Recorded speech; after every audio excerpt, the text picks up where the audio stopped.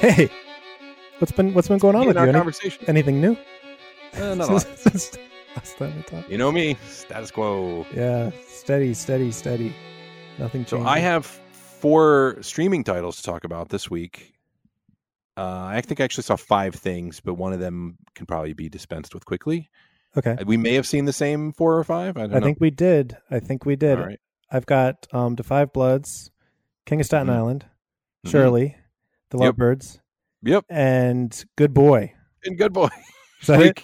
Should we dispense with Good Boy first? Yeah. I can't even find any information on it. And hey, it's a very I want to say expectable. What's the word that is expectable? It's What's that word? predictable. Predictable. Predictable. Predictable. It is a formulaic TV horror movie. Yeah. Yeah, very much like these Into the Dark. Some are better, some are worse. Judy Greer is a treasure.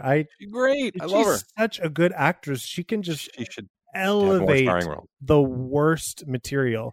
Can you imagine this with a lesser actress? Oh no. Hard. It was hard enough to watch as it was. Yeah.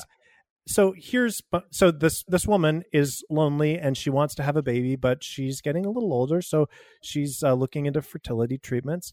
And meanwhile, she decides, I'll just get a dog because maybe that will offer me some companionship. And she gets this dog that seems like a sweet dog, except for when it viciously kills her enemies. And when it happens the first time, it could be a coincidence, and the dog was just present when a person was, I guess, hit by a car in a hit and run.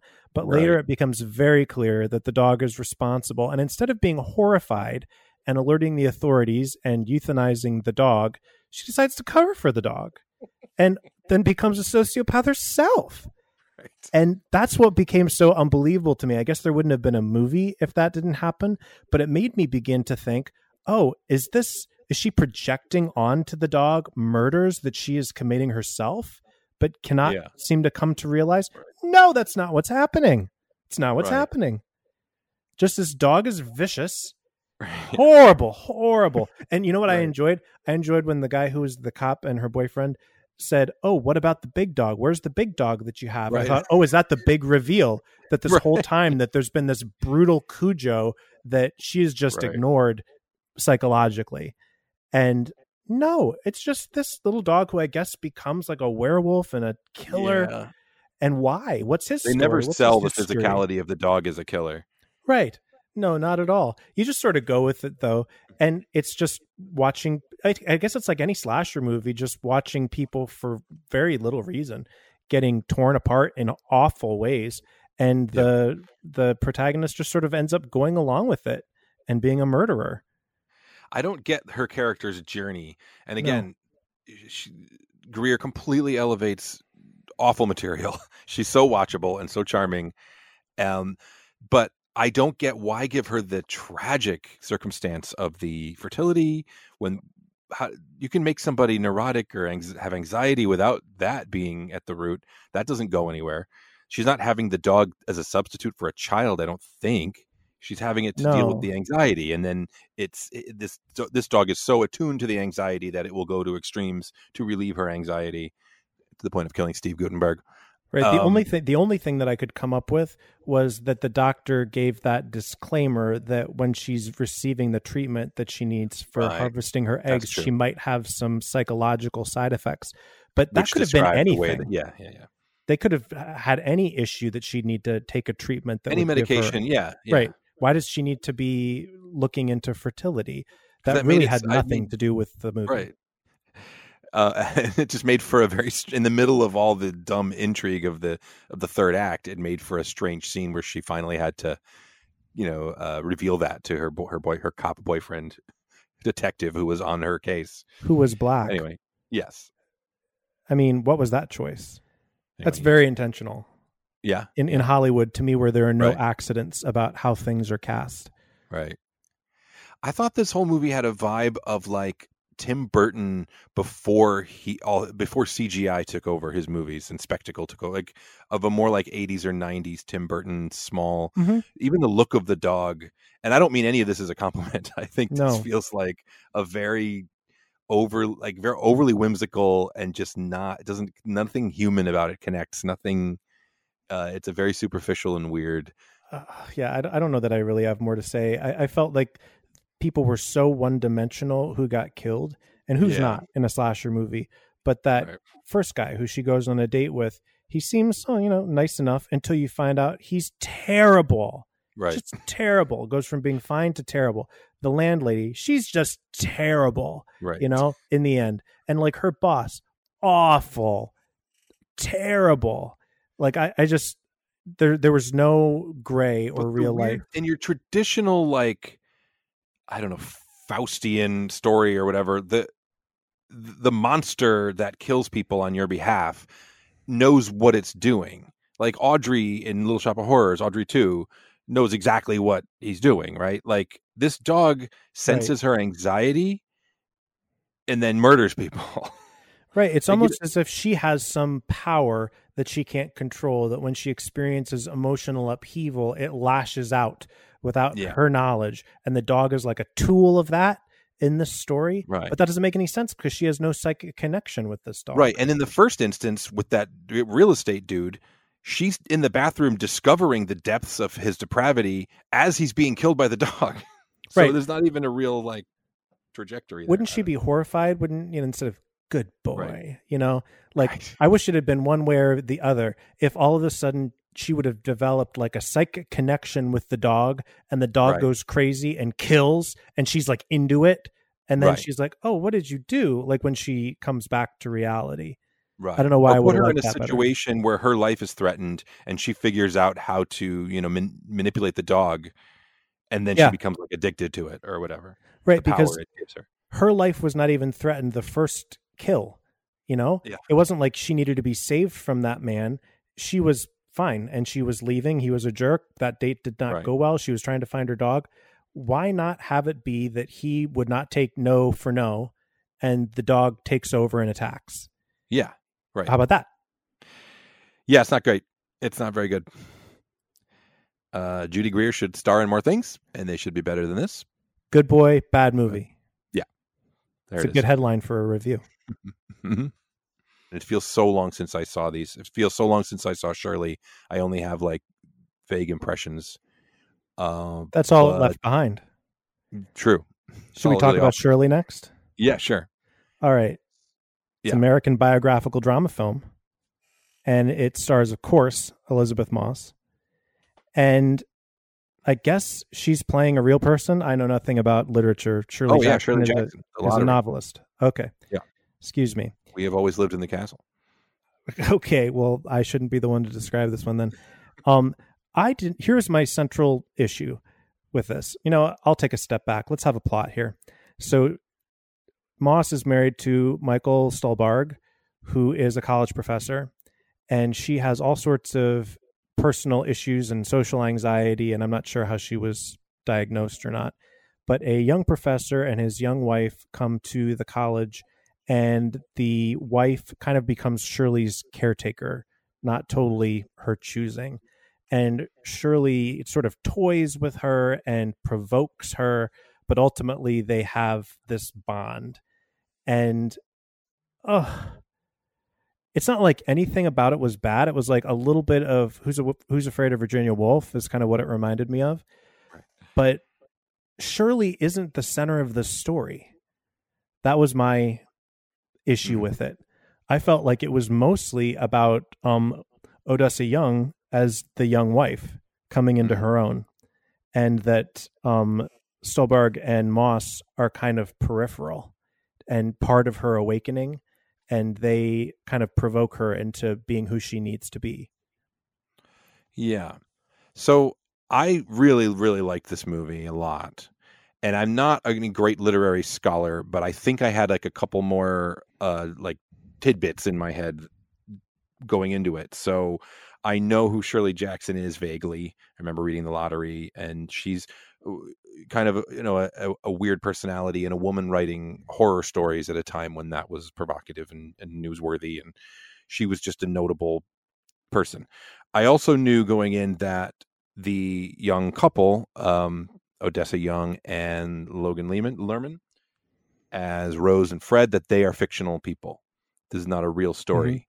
It's really like a dramatic exploration of the process of writing, of Shirley Jackson's process of Mm-hmm. becoming obsessed with this missing girl. And so that helped me right away to just kind of not get invested in the young couple as a real plot element.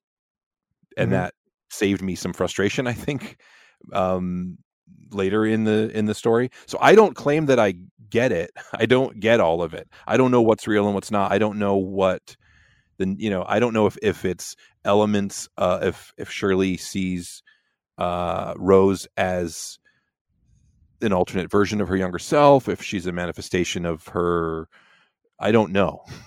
But I really I like abstract biography as opposed to really contrived and like bullet point biography of like, and then she did this, and then she did this, and then there was a triumphant moment in a courtroom, or then, whatever. I like that this is trying to explore just a cross section of a moment in Shirley Jackson's life. And I also like the way that it portrays academics. Even though this movie is bonkers and has like real operatic, histrionic, like crescendos, there's also moments of kind of like just everyday life. Even with the bizarre relationship she has with Stuhlbarg, their strange marriage, there's still weird moments of affection and humor and mundanity that I don't know. I think I like the actors enough that I kind of soaked it in. But I didn't come away feeling like, wow, that really nailed it, and I really understand what it was saying. I just enjoyed watching it, and I wish that I had seen it in a theater because it had really lush visuals. Oh yeah, it was great to look at. I like what they were going for. Like you say, like it's not like a linear biopic, but it's trying to give you an essence of a moment in her life and give you a feel for who she was. I didn't like her. I didn't like the character of Shirley. I didn't like her husband. I didn't quite get why he was such a blowhard and so overwrought and brought the histrionics all the time. Like their relationship was so volatile and sick, yet it seemed to work for them. It was hard for me to hold that, and they didn't seem like real people to me. Like I know that they're both great actors, and so the choices they were making were curious. I was like, oh, skilled actors thought it should be done like this, huh? Right. And maybe they're doing something new that I'm just not used to. And it was like not like I didn't enjoy it at all. Like I was intrigued by it. Yeah.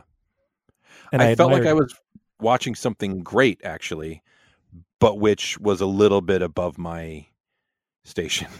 Like, I really liked it, and I admired it, and I felt like this is probably one of the better movies this year. It's just not completely accessible to me.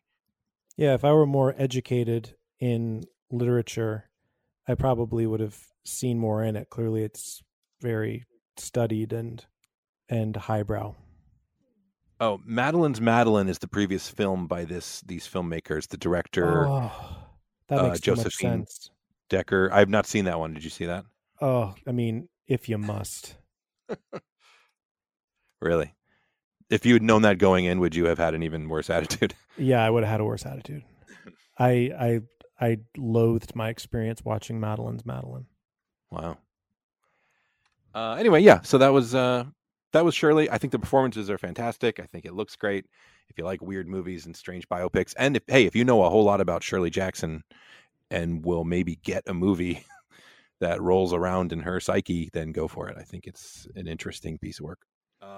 Do I get to talk about King of Staten Island now? You sure do. All right. Okay, so I paid the insane $20 rental fee to see The King of Staten Island, and you did too. I'm impressed and amazed.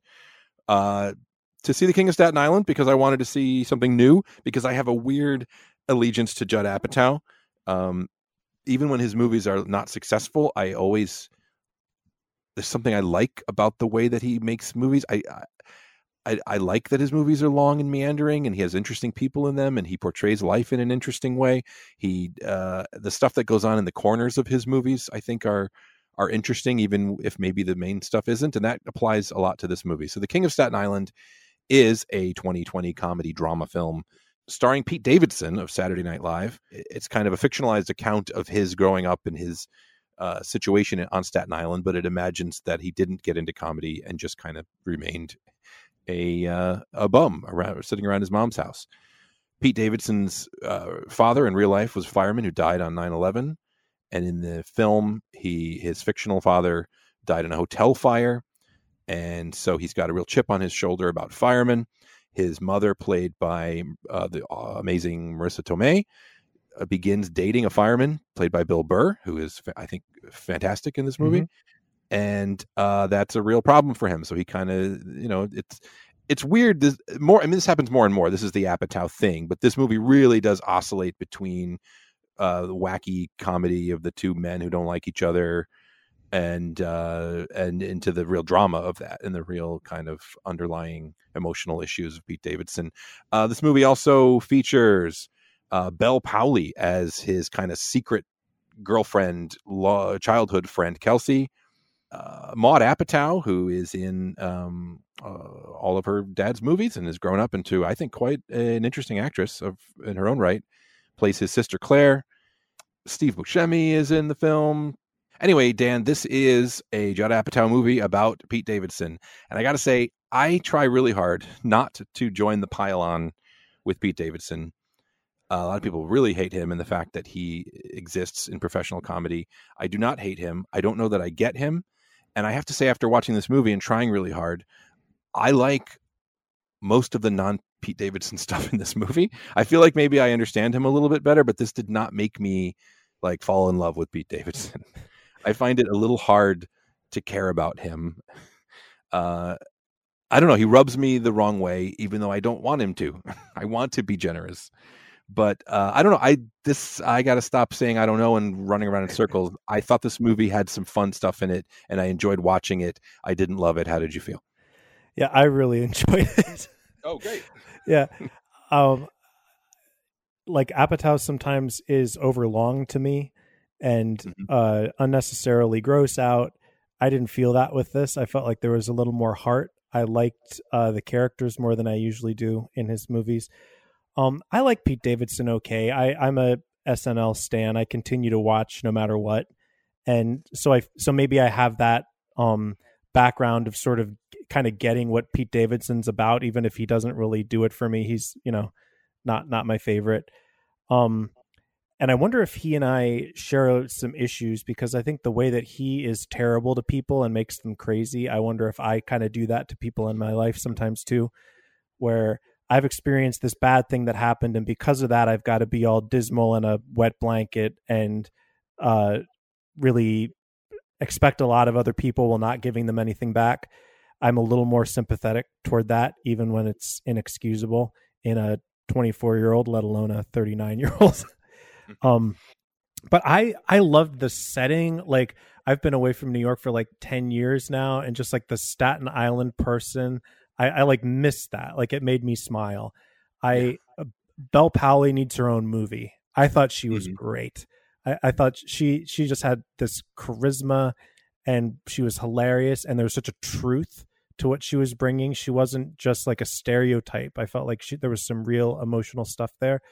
Bill Burr, I was trying to figure out how I recognized them, and I guess it's from Breaking Bad. I don't know, because he had a story arc there that I barely remember. He's also a very famous stand-up comedian. Yeah, but I don't know from that. Who he reminded me of was Joe Pantoliano. Is that how you say his name? Yeah. Similar energy. Yeah, and I guess I sort of thought it was him for a hot second, and then I was like, no, he's way too old to be this guy. Mm-hmm. This guy's younger, I mean. And yeah, because I feel like a lot of times there's the main person in one of these movies, and then everybody else is just a farce. And I felt like the rest of the cast all read very true to me. And even though there was a lot of unnecessary stuff that happened, there always is. It's always too long. I enjoyed the journey. I laughed. I liked it a lot. Yeah, great. It's very interesting to me that this stage of Judd Apatow's career, it used to be, what aspect of manhood or family or marriage is he going to make a movie about? Now it is, what weird comedian is he going to do a project with? And I watched his show Crashing on HBO, which is basically a fictional autobiography of Pete Holmes. And another person who maybe not interesting enough to have his own show, but it was a good show. It was a Judd Apatow show, so it had depth to it. I also just like, in that case, they were exploring the New York comedy scene and slightly realistic backstage intrigue about that. So I enjoyed that aspect of it. And also in terms of Pete Davidson, he's got a lot of prominent people going to bat for him. He's got Judd Apatow making a film with him about him, and he's got John Mulaney, who seems to be willing to really put himself on the line for him. So there's gonna be something compelling about him as a person and a friend, I would imagine. Yeah, it'll be interesting to see where he goes. Like, I thought the opening scene, I couldn't take him seriously, even though I'm sure he himself has had personal demons and those moments of despair and behind the wheel and, I don't care what happens. To sort of see Pete Davidson in that serious moment before going on a journey with him in the movie seemed a little silly. Yeah, it hadn't earned that moment. No, it hadn't. It felt like what is it, Chad? Is that his character? Right, it felt like Chad. It felt like Chad. And was he involved in that wreck, or he just kind of caused it? I couldn't get my bearings. Did he drive away from a traffic accident he was involved in?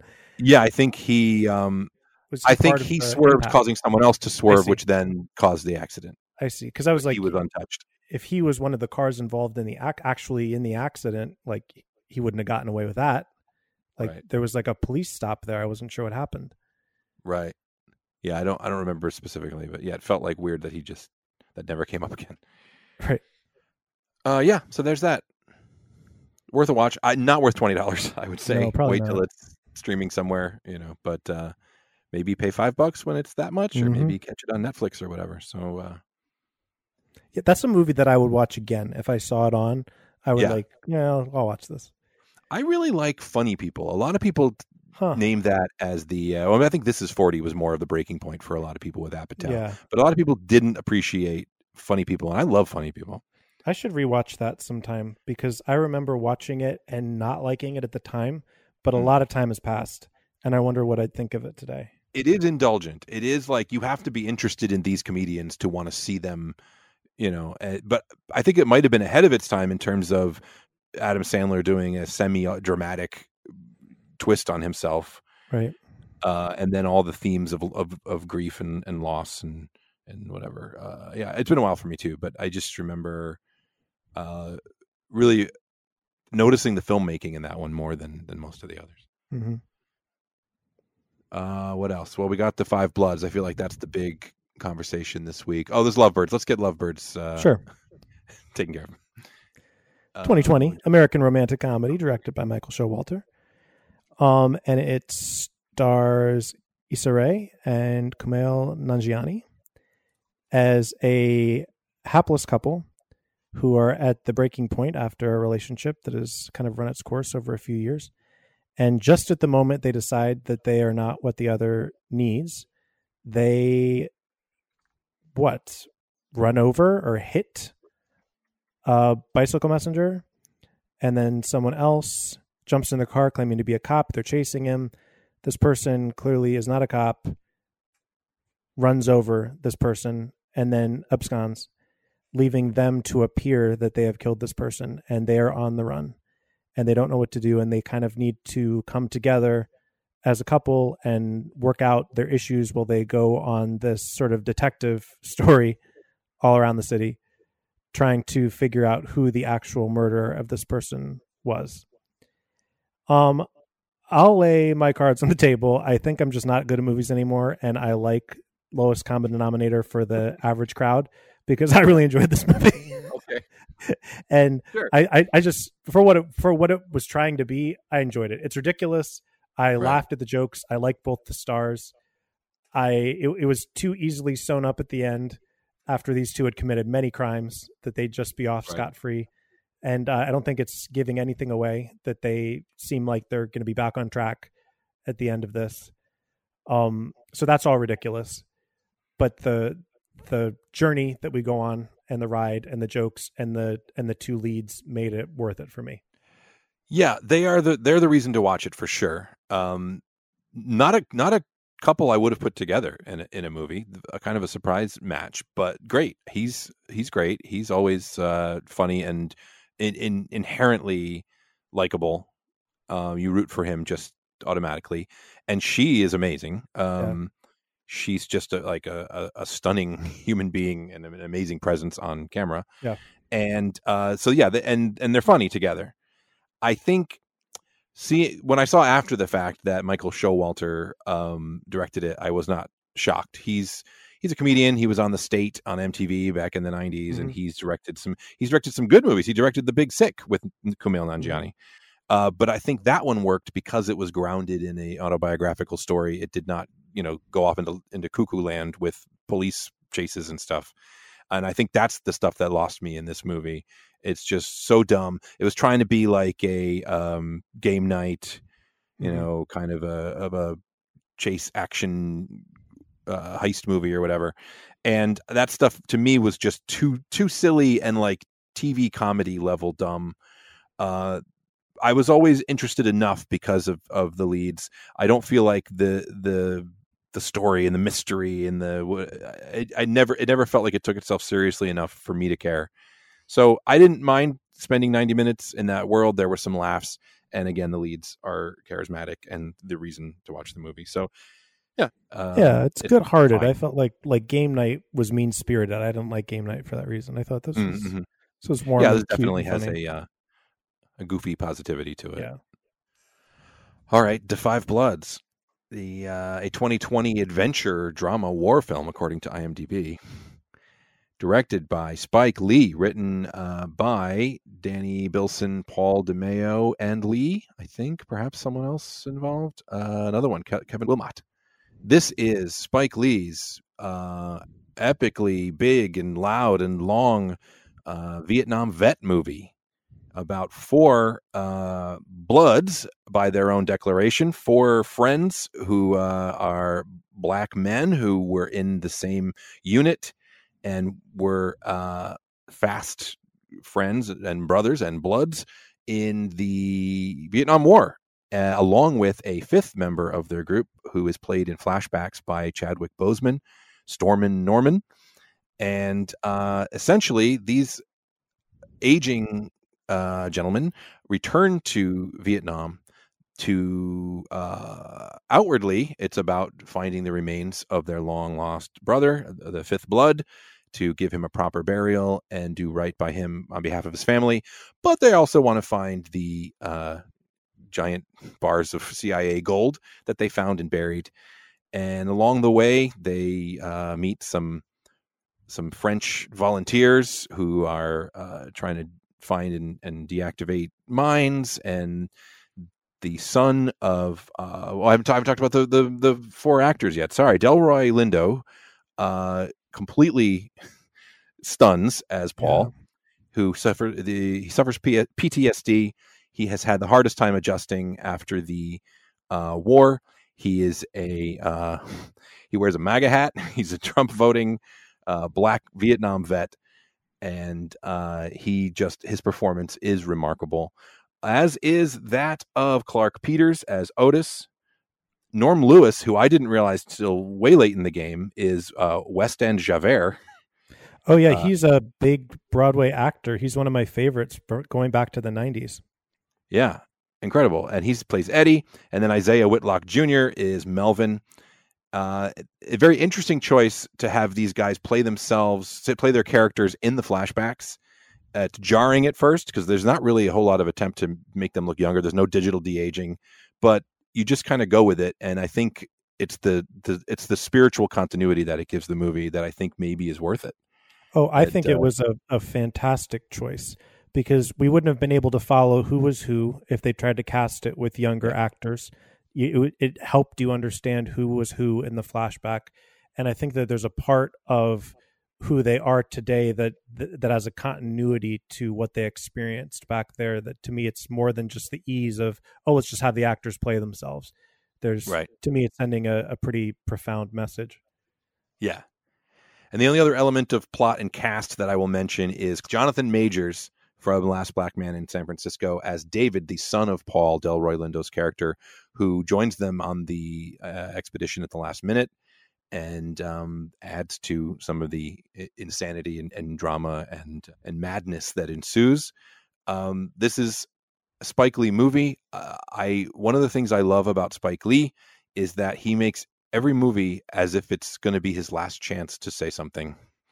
And he doesn't compromise anything, and there's an urgency, and he's been doing that since he was young, since Do the Right Thing, which, he might have actually thought this might be my last chance to say something.